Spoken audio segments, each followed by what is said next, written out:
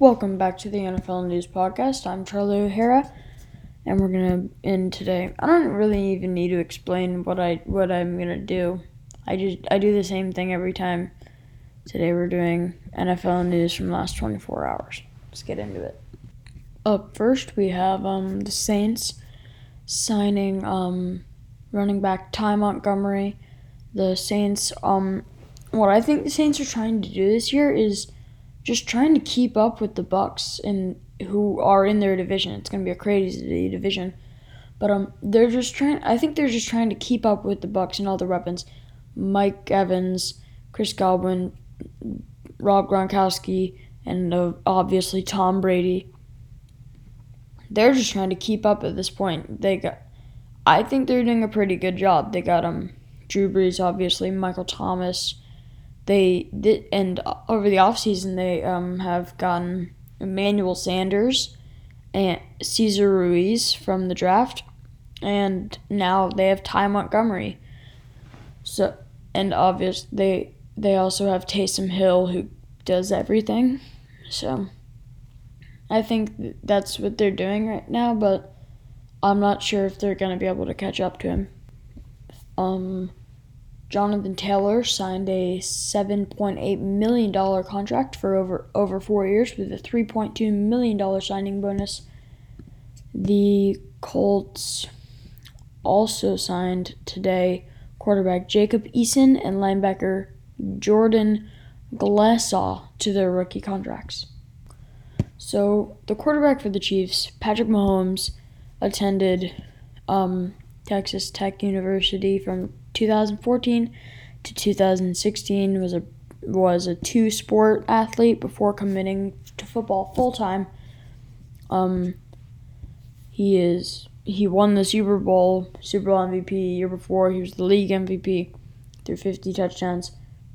So he went to Texas Tech, like I've already mentioned, and the 2020 Texas Tech graduates are going to have a very unique end to their college experience, and it will be a special address from the reigning Super Bowl MVP, Patrick Mahomes.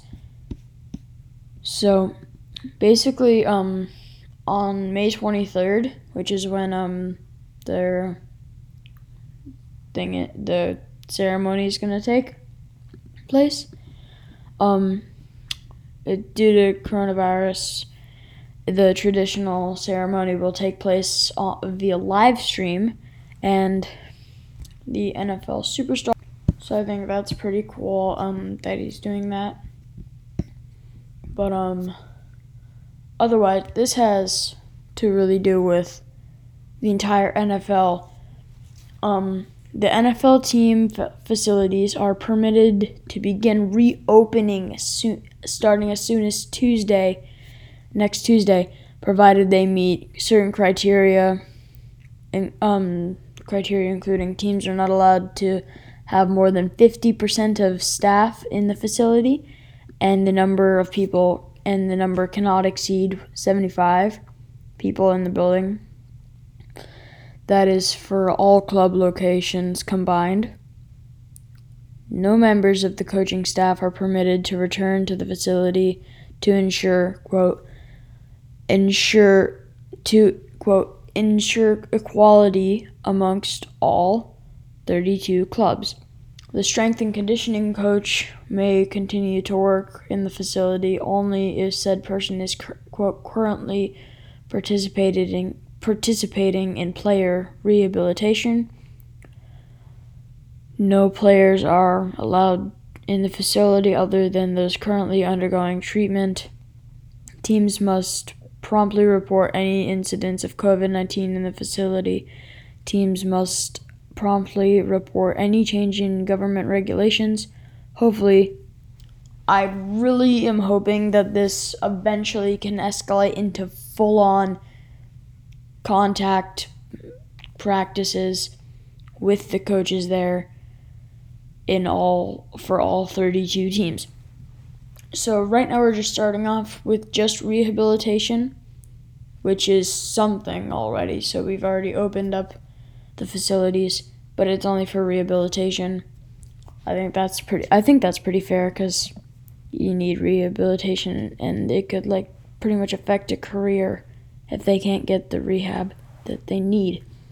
So I think that's a good idea, and hopefully it escalates into like you can go there to practice. Okay, you can practice with other people. Okay, the coach can show up, and then hopefully it turns into a full-on practice. Thank you for watching the NFL News Podcast. See you tomorrow with more NFL news. Goodbye.